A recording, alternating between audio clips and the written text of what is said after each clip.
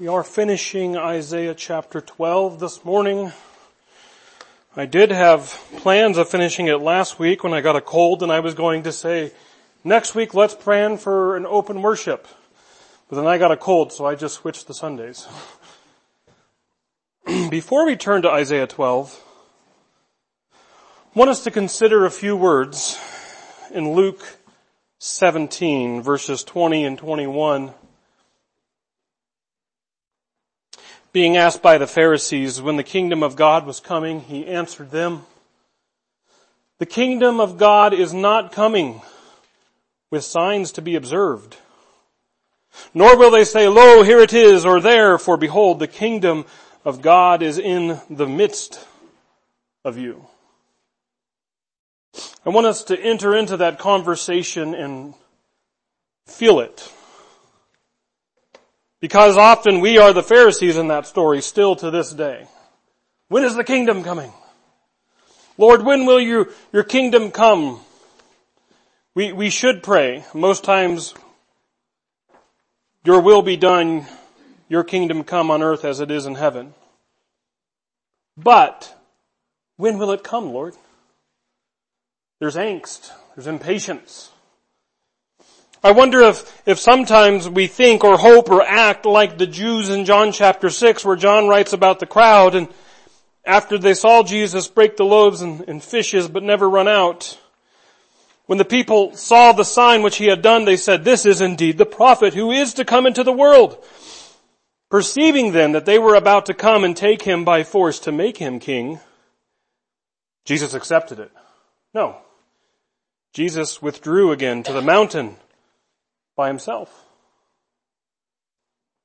Do we see this? Do we grapple with this? They know he's the prophet. They know he's the Messiah. This is the coming one. Come on, Jesus, do your thing. Get up here. Stick it to them. Stick it to the profane, godless tyrants who lord over us, all those immoral power hunt. Let's go, Messiah. We know he's king. We profess he's king. He is king. But still something's happening here.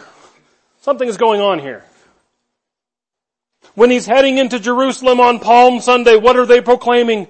Hosanna! Which is, save us now. Save us now, Messiah. Do your thing. Free us from the Romans. Reign over us. Isn't that what the prophets talked about? Isn't that what Isaiah talks about? But he doesn't do anything to the Romans. Actually, he goes to the temple. Says, this is morally bankrupt. It's scripturally out of order. And then he dies. And unbeknownst to some mourners on their way to a town called Emmaus, they relay to a stranger who is actually Jesus concerning Jesus of Nazareth, who was a prophet, mighty indeed in word before God and all the people, and how our chief priests and rulers delivered him up to be condemned to death and crucified him. But we had hoped that he was the one to redeem Israel. And then Jesus finally convinces the disciples it is him. And he's on his way, ascending, leaving them, and we read in Acts 1:6, they asked him, "Lord, will you at this time restore the kingdom to Israel?" A king, kingdom, Jesus, famous son of David. I invite you to stand for the reading of the Lord's word. And the text is Isaiah 12. We're going to read all of it, but I'm going to unpack verses 4 through 6 in our study time today. I wouldn't say anything other than you'll be hearing some King James sounding English. It's because I'm reading out of a translation that when it refers to only God, it will use archaic pronouns. So that's why if it sounds a little funky. For some of you. Some of you are like, finally, he's got a real Bible. Yeah. You will say in that day, I will give thanks to thee, O Lord, for though thou wast angry with me, thy anger turned away, and thou didst comfort me. Behold, God is my salvation. I will trust and will not be afraid, for the Lord God is my strength and my song, and he has become my salvation. With joy you will draw water from the wells of salvation, and you will say in that day, give thanks to the Lord, call upon his name, make known his deeds among the nations, proclaim that his name is exalted. Sing praises to the Lord, for he has done gloriously. Let this be known in all the earth. Shout and sing for joy, O inhabitant of Zion, for great in your midst is the Holy One of Israel. Let's pray. Father, we've been trekking through this short psalm, really, of Isaiah's. A lot of it is repetitive. A lot of it sounds like what we would call Biblish, Christianese. Oh, a lot of praise the Lords and hallelujahs. Stop our hearts and slow our minds to unpack what you're saying. Help us to be, for once in our life, patient with your word.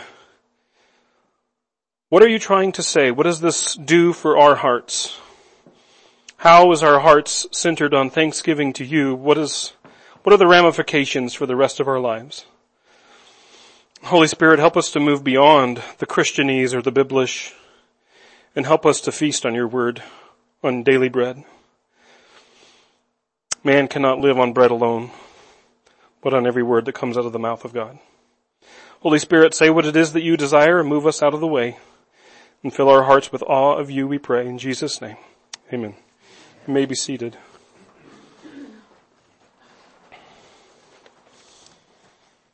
In that day, you will say in that day, all these things. And we looked at it 3 weeks ago, I believe, to go back to Isaiah 11 to see what that day is. And we said that day is now, and we said this because God prophesying through Isaiah says as much. We went to Isaiah 11 verses 10 and beginning with verse 10, and it says, in that day, the root of Jesse, that's Jesus, shall stand as an ensign or a signal, a flag, a banner to the peoples. Him shall the, what? Nations, that's plural. Him shall the nations, Jews and Gentiles, shall the nations seek, and his dwellings shall be glorious. In that day the Lord will extend his hand yet a second time to recover the remnant which is left of his people from Assyria, from Egypt, from Pathros, from Ethiopia, from Elam, from Shinar, from Hamath, and from the coastlands of the sea. He will raise an ensign for the nations and will assemble the outcasts of Israel, and gathered the dispersed of Judah from the four corners, not just of Israel, but of earth. That's everyone. See, that day is now. God was speaking of Jesus. Jesus did come. He is salvation for all people, Jews and Gentiles. Not just to the corners of Israel, but the corners of earth. Everyone. So the day that Isaiah was speaking of here in Isaiah 12 was accomplished when Christ came and what he did. And that day has been from then on to the present time. It's now. So about that day, which is now, we said first that we give thanks to him because he turned his anger away. We talked about God's wrath, his righteous anger towards sinners, but through Christ it's turned away. He, God, was the angry one, and now he, God, is not the angry one because it's through Christ, and because of Christ his anger is turned away. The reality of that day, which is now, said that he, God, is our salvation, and he's trustworthy. Seems like somebody said, if God is for us, who can be against us? Can anything separate us from the love of God? If he's given us his Son, how will he not now give us all things? This is the reality of our day. The wells of salvation bring joy, and like the water at the well that Jesus spoke of, they're endless and everlasting. Eternal pleasures at his right hand, as David spoke of. These have been the realities of this day. But now the realities of this day take a turn from who God is, what He brings, and how satisfying and trustworthy He is, to the response it brings from us. The provocation it should bring in those whom God saves. And I want us to notice something from the outset. Where is the king who set up a kingdom? Because it happened. It's just not on our terms, right? This king who saves us, who's trustworthy, who's joy-giving, you know he never ran for office. We never read in prophecy or reality of one battle. The only blood that's been shed is His own. We never see a coronation ceremony. There's no heads of state who have bowed before Him yet. But in this Psalm of Isaiah, accolades have been given for His salvation. And even though we don't have all these physical, tangible signs that haven't happened, we're already moving to our response. And our response will be in 3 parts today. We are in the day of thanksgiving. We're in the day of exaltation. And lastly, we're in the day of dominion. That's the king, His kingdom, and our response. Thanksgiving, exaltation, and dominion. First, we're in the day of thanksgiving. And for the second time in the song, Isaiah says, "And you will say in that day," that's the day we just talked about, "give thanks to the Lord." King, kingdoms, battles, action. And if you want drama, if you want to see the king in the heat of battle, a hero to be admired, if you want to see Jesus in the scene, in the place where you know this is the man, He cannot be ignored. Who He says is who He is. It's the story that Sharon read for us. I love it. I think I like it because it's so vivid. Especially in Mark's gospel, it's so descriptive. I can see the boat coming to a stop on the shore. It's in Gentile territory, by the way, and if you don't realize that, it's not too hard to find out. Whenever you show up at a cemetery and there's a demon, or demons, there's a lot of symbolism. A Jewish rabbi, the Messiah that the disciples are beginning to realize as the Messiah, but then the shores of pagan territory, and then what is seen is exactly what the Jewish mind would imagine. Of course this is pagan land. There's a crazed demoniac among the graveyards, which is like blatant illegal activity for Jewish people, dead people, cemetery. And I love that it seems like Jesus is on a mission. He knows His mission. I imagine the 12 are either staying in the boat. We're not touching that ground. They're not stepping out onto these pagan shores. While Jesus, with intense focus, heads to the man and calls the demons out of him. Again, it's symbolism. I imagine Jesus saying, "This is my domain. Get out of here. Stop doing this to people." Jesus is fulfilling Isaiah, going to the coastlands, the nations for salvation. And He's whispering what His very disciples and councils will be talking about when, like with the likes of Paul, when they discuss and affirm that the Messiah is for everyone.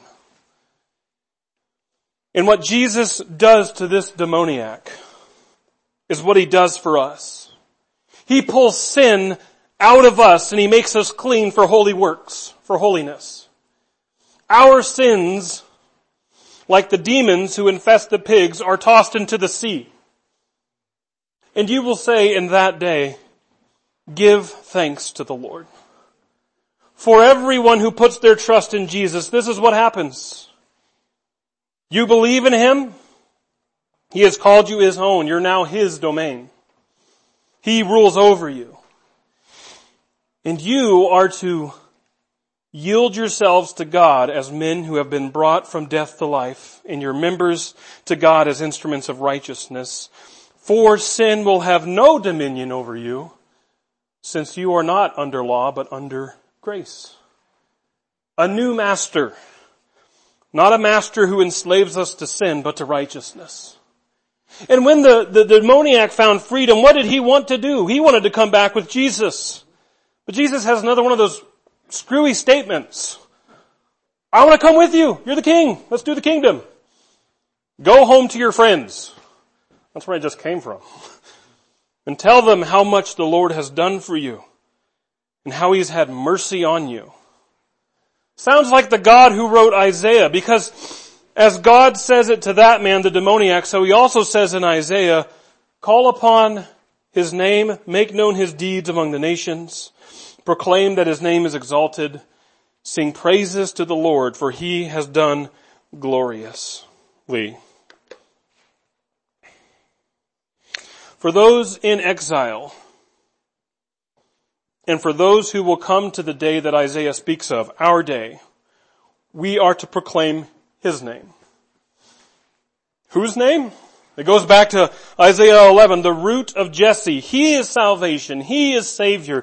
He has rescued us. He is responsible for all the good that's given to us. You know, after Jesus died, resurrected, and ascended, and after His followers were filled with His Spirit, and they had that same boldness that He has, and still after another man, this time not a demoniac, but a crippled, was healed by the power of God, through Peter's touch, Peter declares with boldness, because for some bizarre reason he's being scrutinized by the powers that be if he had just done a criminal act. But Peter said, if we are being examined today concerning a good deed done to a cripple, by what means this man has been healed, be it known to you all and to all the people of Israel that by the name of Jesus Christ of Nazareth, whom you crucified, whom God raised from the dead, by Him, this man is standing before you well. This is the stone which was rejected by you builders, but which has become the head of the corner. And there is salvation in no one else, for there is no other name under heaven given among men by which we must be saved. Peter proclaims the name of Jesus. He makes known His work among the peoples, His deeds.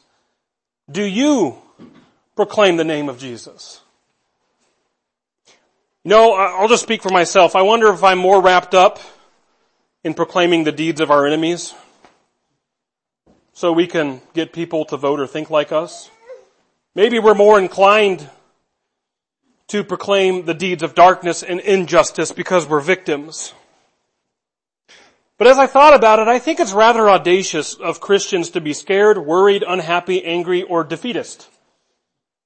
That's rather audacious of us, because if we are scared, worried, unhappy, angry, or defeatist, we must not know the Comforter, Sovereign, joy-giving Victor in Christ. We must not know Him truly. So let us get to know Him and then exalt Him as the King of Kings and Lord of Lords.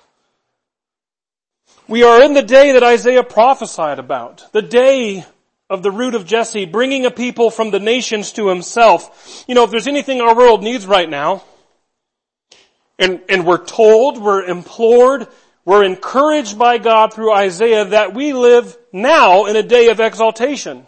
So we must make much of Him. Because in a world that tries to elect a Savior every 4 years, we know a Savior who is reigning at all times. There is no one running for president in 2024 who can save us. There is no one running for president in 2024 who can thwart God. God has been, is now, and will always be what our world needs. And we, the Lord's people, are to be about exalting the name of its Savior, the Lord Jesus Christ of Nazareth, the King of Kings and the Lord of Lords. He is our salvation. He is our righteousness. We know people who are so lost, whether it be their identity, their purpose, their meaning. And we know their Creator who not only created them, but bought them to receive them as His own. So we must be exalted. I believe it is our job to carry on our Master, example, and Savior's destiny.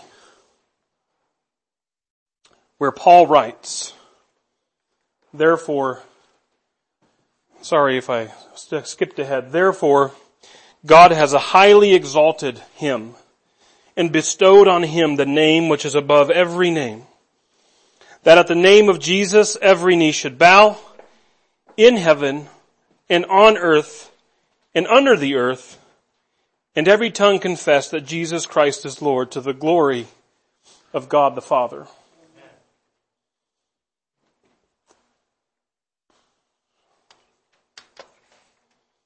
By the grace of God, can we usher that in? Is he not worthy? He is Savior, so let us declare it. Isaiah said, proclaim his name is exalted. And about this declare, there's an early Methodist commentator, Joseph Benson. He writes that we can proclaim by speaking and writing. We must not only speak to God, but speak to others concerning him. Not only call upon his name, but proclaim his name. Let others know something more from us than they did before concerning God, and those things whereby he hath made himself known. If you got lost in the Old English, I think that last sentence says it all. Isn't that simple? Let others know something more from us than they did before concerning God. We can exalt God, lift him up, make his name great, because it is through the exaltation of God that the king's reign or his dominion is revealed throughout the land.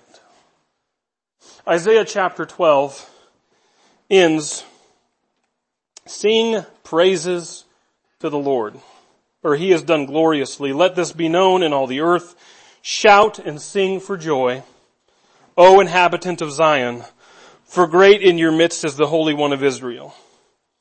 Great in your midst is the Holy One of Israel.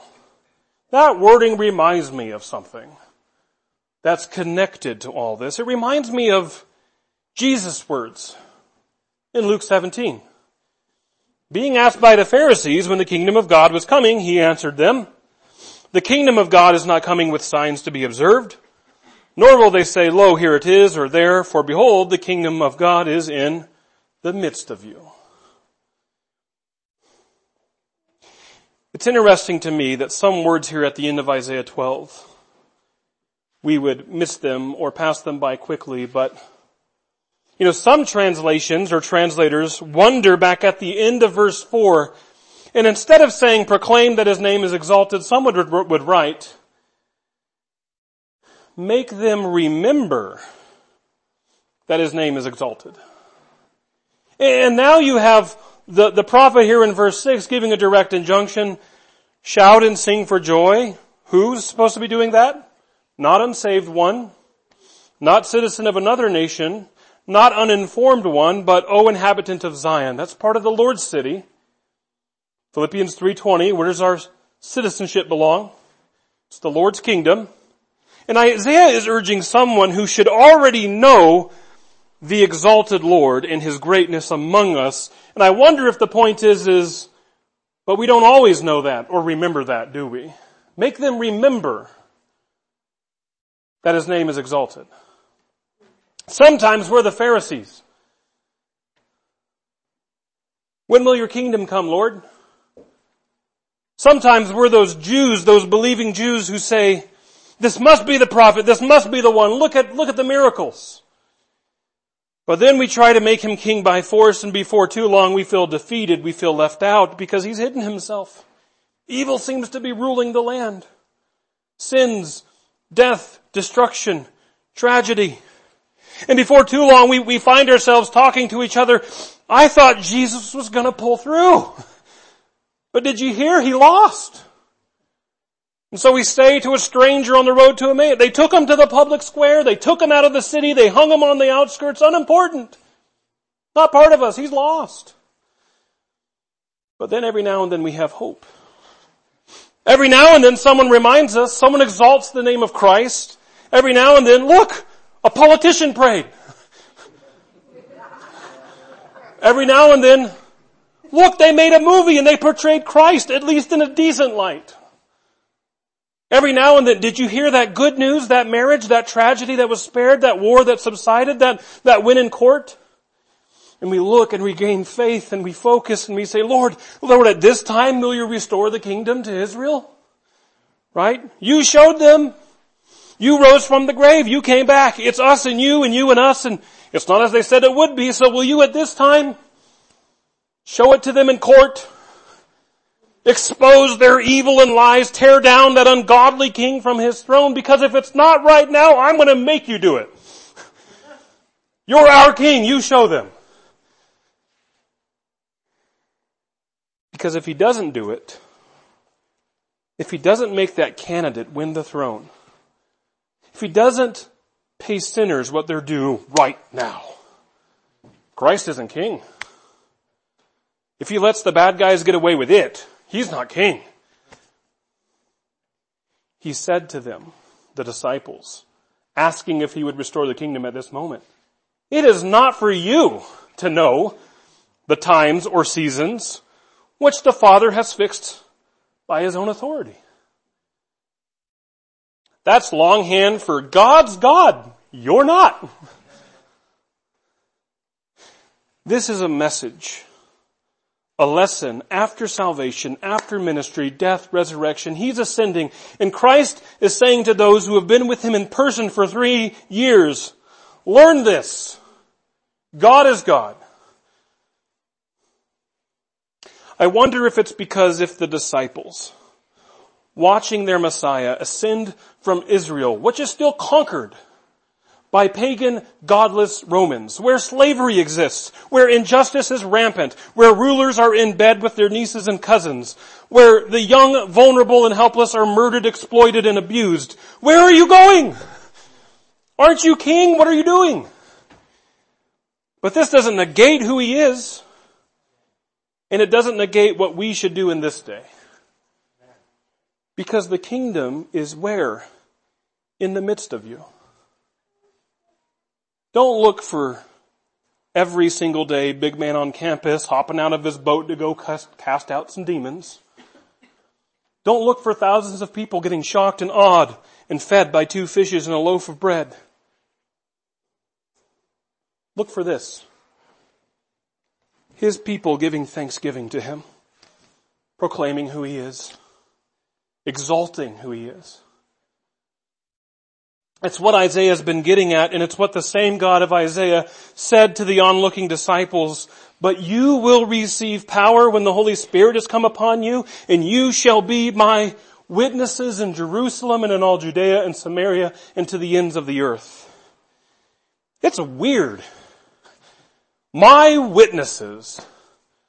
Sounds like Jesus, as far as he's concerned, as far as the Messiah is concerned, he sees his ministry, his plan, his mission as Redeemer, Savior, and Messiah through witnessing.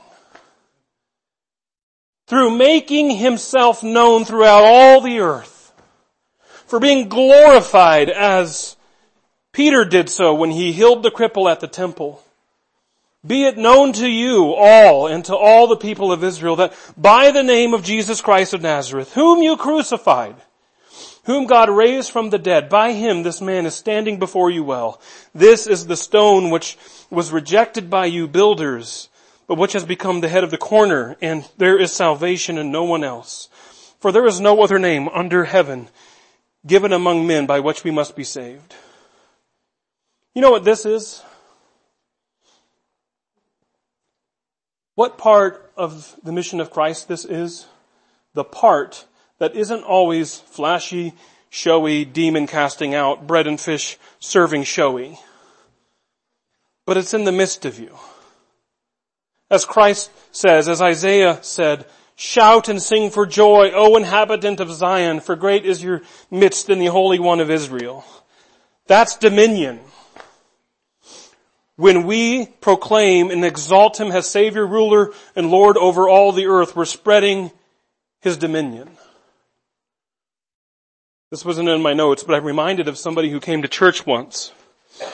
And I heard through the vine later on, the one thing that person took away, and they haven't been back that much since, wasn't my wonderful preaching. It wasn't wonderful prayers. And I hate to say it, I don't think they're saved, but it wasn't even the reading of Scripture. But they said there was something that happened in the singing. And everybody got up and was singing. The things we sing spreads the dominion of Christ. And I know it's not showy, it's not flashy, and you might say, but there's still injustice. There's still problems. Do you realize Peter declared the power, authority, and dominion of Christ as he healed someone who was crippled, where people passed him by every single day? That's injustice. We spread justice, love, peace, joy, and hope as we spread awareness of His dominion. When we make Christ known, we make His power, His healing, and His hope known. And a kingdom isn't always flashy and showy. Did you know that you're in the domain of Idaho right now? The domain of the United States. How do you know? Well, that's what they tell us. Even though Brad Little or Joe Biden isn't in the room right now to let you know it's their turf. We kind of presume it's the domain of Idaho in the United States. And I've met some wacky people in my day who might say it's not really Idaho. It belongs to a secret cabal. And you know what? They're wrong. My point, my illustration is that there's some wacky demons out there that need to be thrown into some pigs and ran off a hill sometimes, right? There's unruliness in Christ's kingdom. But as we spread His dominion, we continue to carry out His ministry of setting captives free, bringing hope to the hopeless, love to the unloved, purpose to the empty, righteousness to the unrighteous, and justice to the injustice. That's the Messiah that Isaiah was singing about. Let's pray. Father, will you at now this time restore the kingdom to Israel? We have that question in many ways, shapes, forms, or even verbiage. We sometimes look at the injustice and evil around us, and we have the audacity to ask, how can we live in a kingdom that our Lord has said He has bought and has conquered? But as soon as we start exalting You and Your dominion spreads, Father, You told the disciples not to take their swords out and go start conquering land. You said to go be My witnesses. I've given you power to be My witnesses. Sometimes we look for power with swords, but You give power with words. You're the Word who became flesh. You give power with righteousness, with service, with love. The only shed blood that was in Your conquering of the kingdom was Your own. Help us, Father, to be about Your business, to be spreading Your kingdom and Your dominion. And help us to see value and power, even if it's just singing about who You are in the presence of others. Father, we love You and we thank You. Thank You that we get to live in this day of exaltation and dominion. We ask this in Your name. Amen.